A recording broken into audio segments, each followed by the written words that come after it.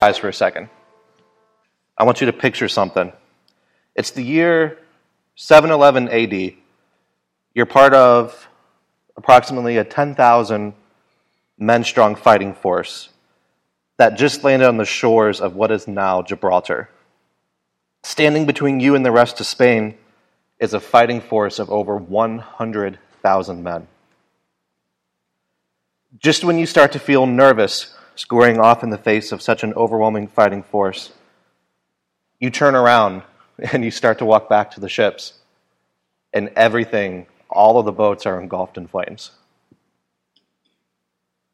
You guys can open your eyes. This story, which has become a legendary tactic that's been copied by many other commanders in battle, is how the Arab conquest of Spain began. Commander Tariq bin Zayed, thank you for my Arabic wife for reminding me how to say that, was leading an army of about 10,000 men going across the strait, what is now the Strait of Gibraltar, landing in what is Gibraltar. Now, for those of you who skipped just as much world geography in college as I did, I have a little map to show you where that is.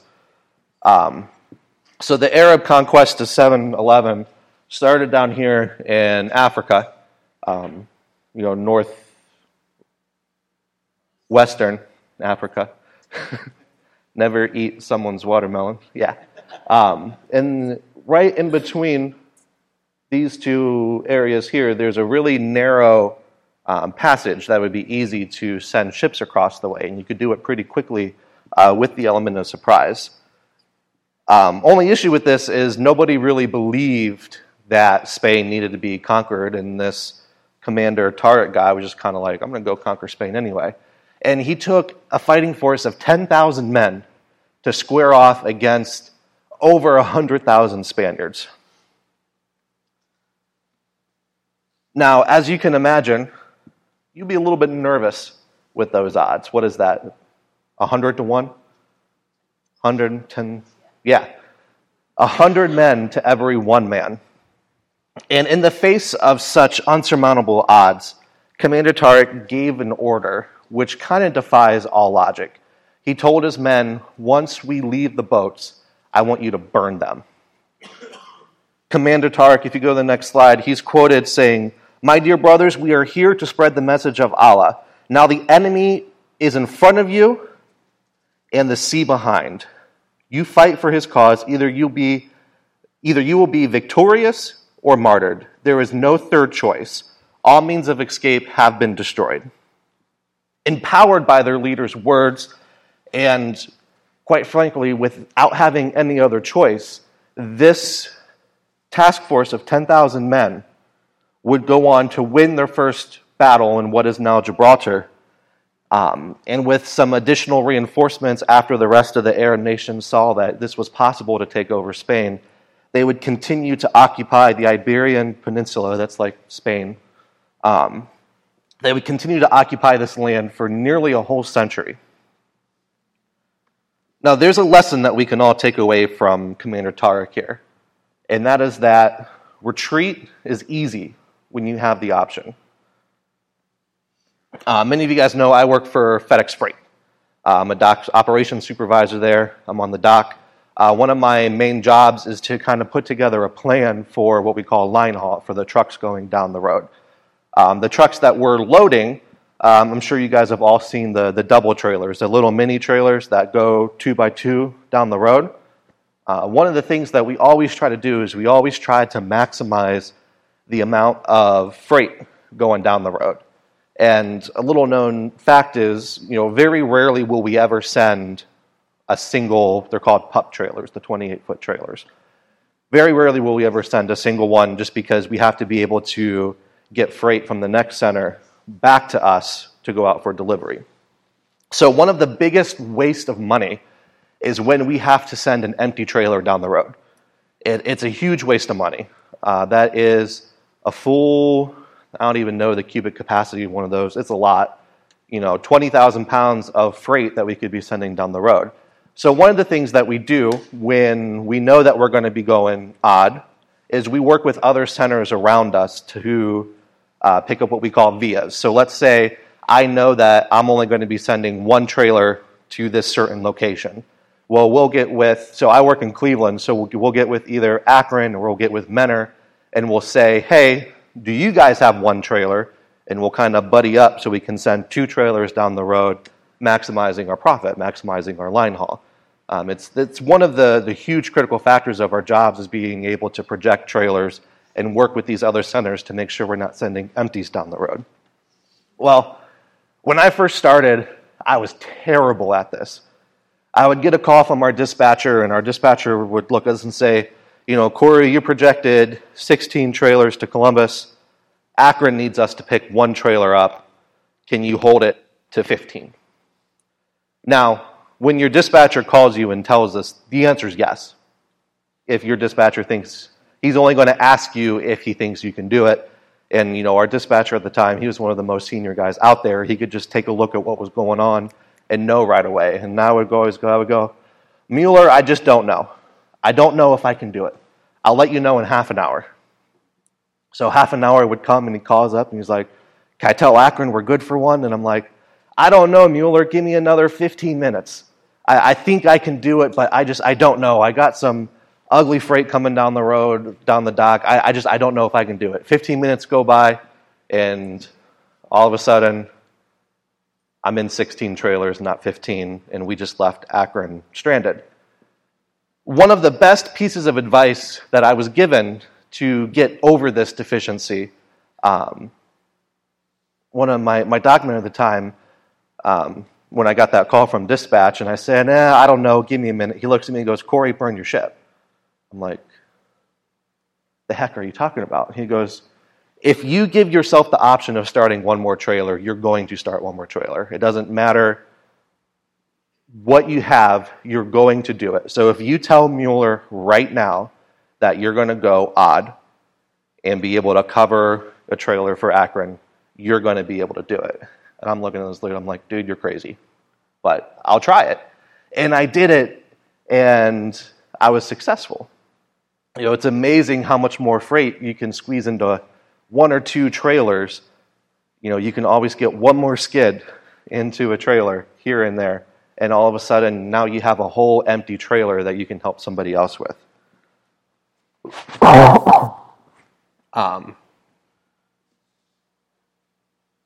Many businesses use the strategy of burning their ships when they're launching new systems and processes. So anytime you're implementing, let's say like a new computer system, for example, they don't start with, you can use this new computer system or you can use the old computer system, because what do you think everyone's going to do? They're going to continue to use the old computer system. So usually what happens is they flip a switch, and now all of a sudden you don't have any choice but to use this new computer system. Can you throw me one of those? Do you have an extra one? Yeah.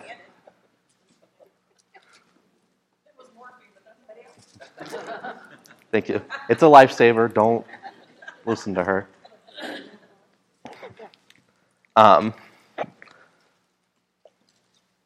So this is kind of where the backstory to that phrase, burn your ships. I'm sure you've all heard similar things. The point of no return, and similar strategies that involve.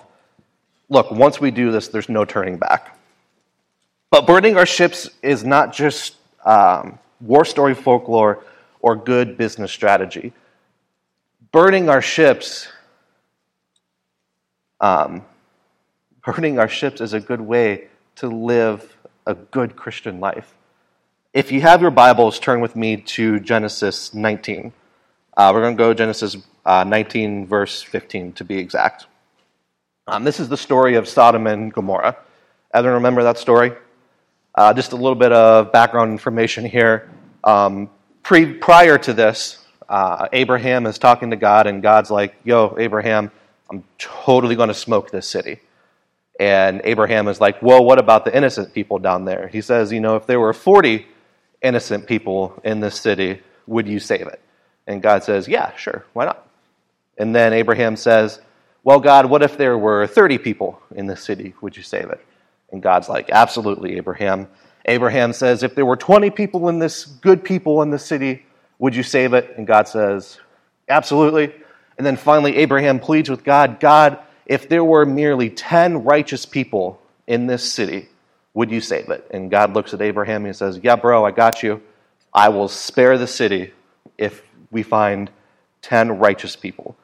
So, for those of you who don't know what Sodom is, Sodom was a city back in Old Testament days that was pretty much equivalent to Las Vegas today. If there was an ancient sin city, that would be Sodom. There were some horrible, horrible things going on there, and quite frankly, God just kind of got sick of it and was like, I'm going to wipe them off the map. So, basically what happens is God sends 2 of his angels into the city to look for some righteous people, and these angels, they end up coming across Lot and his family. So Lot was Abraham's brother, correct? Yeah, nephew, sorry. Lot was Abraham's nephew, who was living in Sodom. And long story short, the angels found out that Lot was a righteous man, and they were going to get him out of the city before God came and just rained fire and smoked the whole city. So this is where we pick up here. That was the Corey background version to the story. We start off in verse 15. As morning dawned, the angels urged Lot, saying, up, take your wife and your 2 daughters who are here, lest you be swept away in the punishment of the city. But he lingered. So the men seized him and his wife and 2 daughters by the hand, the Lord being merciful to him, and they brought him out and set him outside the city. As they brought them out, one said, escape for your life. Do not look back or stop anywhere in the valley. Escape to the hills, lest you be swept away. And Lot said to them, oh no, my lords, behold, your servant has found favor in your sight, and you have shown me great kindness in saving my life. But I cannot escape to the hills, lest the disaster overtake me and I die. Behold, this city is near enough to flee to, and it is a little one. Let me escape there. It is not a little one, and my life will be saved. He said to them, behold, I grant you this favor, also that I will not overthrow the city for which you have spoken. Escape there quickly, for I can do nothing till you arrive there. Therefore, the name of the city was called Zor. So God's kind of negotiating with the angels as to where to go. Lot's negotiating on where to go, and he ends up settling on fleeing to this place called Zor. We continue. The sun had risen on the earth when Lot came to Zor, and the Lord rained on Sodom and Gomorrah sulfur and fire from the Lord of heaven, and he overthrew those cities, and all the valley, and all the inhabitants of the city, and what grew on the ground. So I just picture almost like a volcano just raining down, just absolutely destroying Sodom. Verse 26, but Lot's wife behind him looked back, and she became a pillar of salt. So as they're running away, they're fleeing from the city. These big old hunks of lava and sulfur are completely wiping out the city. And Lot's wife, who grew up in that city, all of a sudden turns around to look back. She instantly becomes a pile of salt. One of the things that I often wondered about the story was, why salt? Why didn't God turn Lot's wife into a pile of pepper? Why didn't Lot turn Lot's wife into granulated garlic or any other spice that, would be really good, some good like hamburger seasoning or something like that? I think in God turning Lot's wife into salt, he's trying to teach us about the importance of burning our ships. You see, back in the day, salt did more than just increase your blood pressure. It was more than just a flavor enhancer, if you will. Without refrigeration of any kind, salt was one of the only ways that people had to preserve their food. They would take a big old heap of salt, and they would take their fish or their meat, and they would bury it in it, and the salt would absorb all of the moisture, killing all of the bacteria, making that fish or that meat safe to eat for several days. You see, as I said before, Lot's wife was raised in Sodom. The wickedness of the city would have been all that she ever knew. She would have never left the city. She would have, never gone on a vacation somewhere else. She would have lived in the city her whole life. So everything that was so evil about that place would have been instilled deep down inside of her. Lot's wife was offered a tremendous gift of grace. She was dragged free from her life of self-focus and was set well on a path to freedom. But you see, what we learn here is Lot's wife was unable to burn her ships. She looked back longingly and lingered on her past, even as it was being destroyed by God. You see, and here's the interesting part. She was turned in to the very essence of preserve, salt. She, in an attempt to turn back and get one more glance of that life that she knew, that life that she loved, that life of evilness and wickedness, she became a pile of salt, almost like a memorial of what would happen if you turned around to try to preserve this. I often wonder what would have happened if God had shown Lot's wife grace in this situation. What if Lot's wife was allowed to flee Zoar and continue to live her life, harboring in her heart the love for her old life? Now, this is purely my conjecture here, but I like to think that virus that was infecting Lot's wife would have lived deep down in there, just waiting for a chance to infect those around her.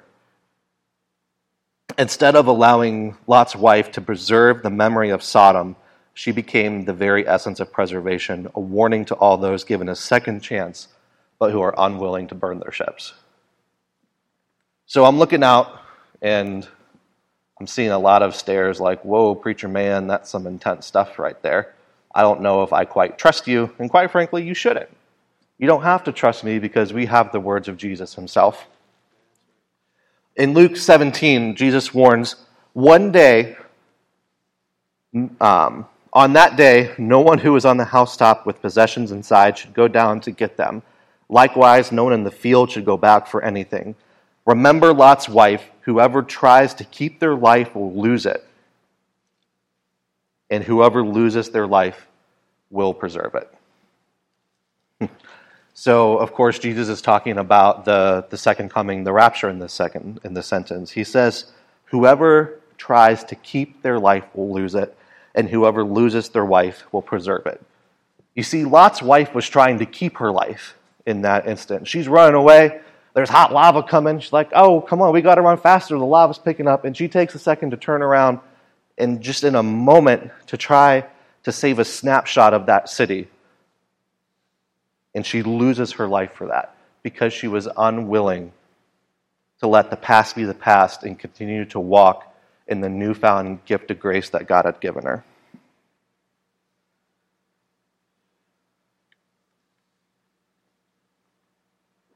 That was really hot. That's some backwards thinking there, if you really think about it. Whoever tries to preserve their life will lose it, but if you lose it, you'll keep it. That's really backwards thinking. And the bottom line is, it's difficult to let something go that feels good, right? Have you ever tried to start a diet around the holidays? You tell yourself, like, oh, I'm going to get healthy. Yeah.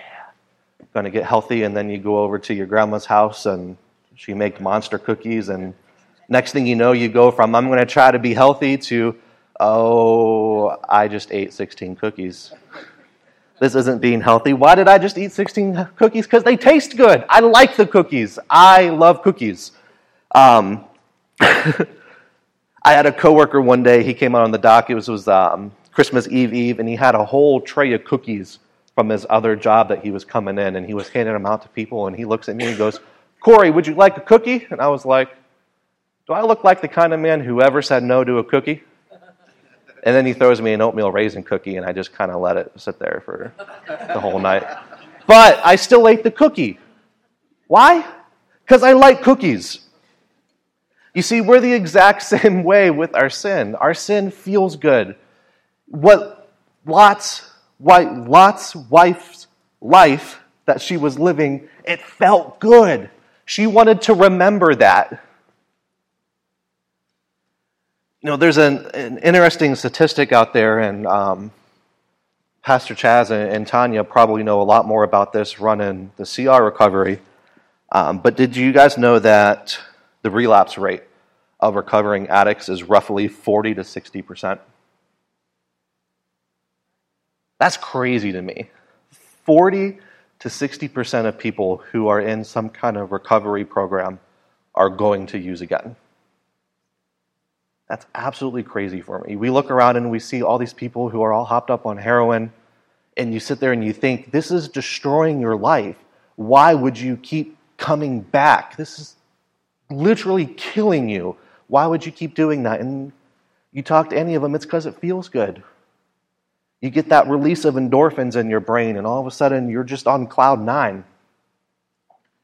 You know what one of the biggest factors in getting over a drug addiction is? Got to change your scenery, exactly. A study in 2002 cites the support of family and peers to be the second most influential factor in helping an addict kick their habit. The first one is because all their teeth is falling out because of all the meth, and they think, oh, I don't want to look like this. So besides, the physical appearance and some of the physical side effects of the drug, the second most influential factor leading to drug addiction recovery is the support of people around them, which does not mean that you go back to that same situation. I had a really good friend in high school after we graduated, got hooked up with the wrong people, fell into a really, really, really dark place, started using heroin. And, for the longest time, he just kind of fell off the face of the earth. And then, praise God, one day he was just back. He was back to normal. He had gone through recovery. He had gotten better for probably 3 or 4 years. And then one day, they found him face down in a ditch. What had happened, he thought that he was in a good enough place that he could go back and start hanging out with the same people that he used to hang out when he was using. And he couldn't. He ended up taking the same hits that he used to hit and just not build up the resistance to it that he was, and he stopped breathing. And his friends dumped him in a ditch. Here's the bottom line about this. We talk about Lot's wife, and you think what an easy choice that would have been. God is saving you from certain destruction. All you have to do is just keep on running. Don't look back. Don't look back and try to preserve what you once had. But here's the bottom line. The bottom line is I'm Lot's wife. Many of us in here today are Lot's wife. Deep down inside of me, I preserve within me the memory of the sin that I've slavered in. I see my sin clear as day, but I don't hate it. Linger on re-engaging in it. If your spiritual gaze were to be fixed at this moment, forever memorialized in the pillar of salt, what would it be fixed on? Every day we're given a choice to look forward at a life-giving grace or backwards at a sin-saturated death. How would your glance be memorialized? Will you be memorialized as someone who preserved the pleasures of their sin? Or will you be remembered by the prophet of sanctification? I understand that burning our ships is not an easy task. It's not something many people are able to do. But it's funny, when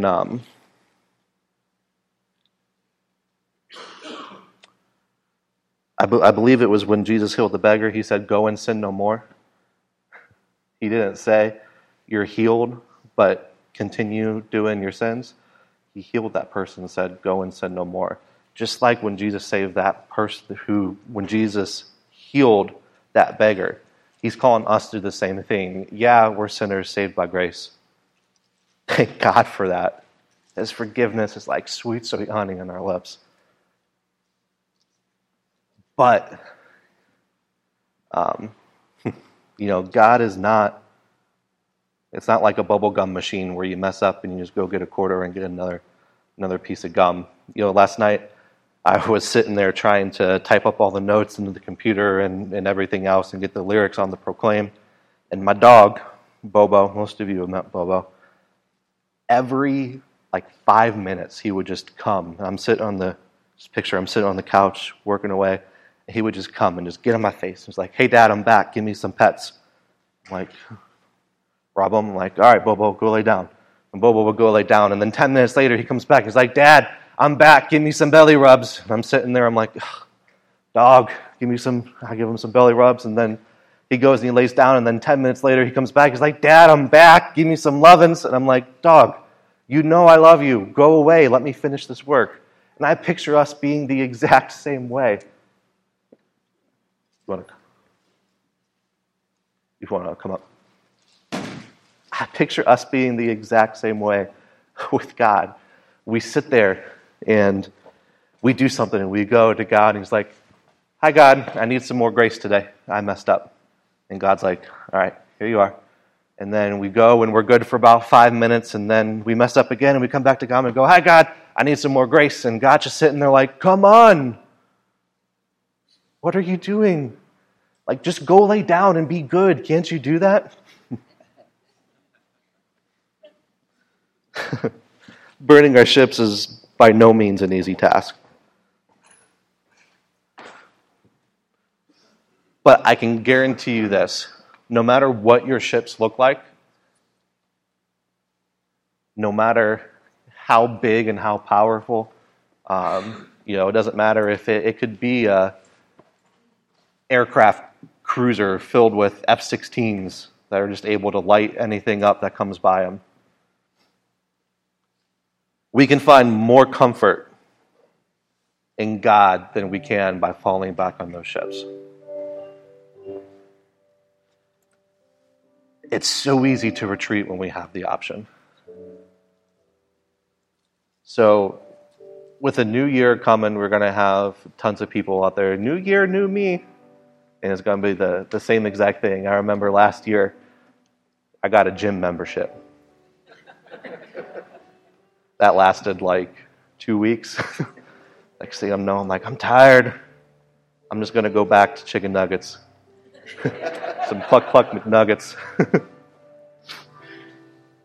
Funny thing is, I paid for that gym membership for 7 months before I canceled it, because you can't just call them and say, "I'm hot now, cancel my gym membership." You actually have to go in and prove it, and they shame you and "Oh, why are you canceling your gym membership?" I'm like, "I like chicken nugs. Leave me alone." But God's grace isn't like that. It's not like a gym membership. It's not something that we have to pay for. It's openly available at any time. And like I said before, we can find so much more comfort in God's grace than any of the old habits that we rely on. There's more comfort in God's grace than, I can't even think of something specific right now. I should have written stuff down than anything in our past.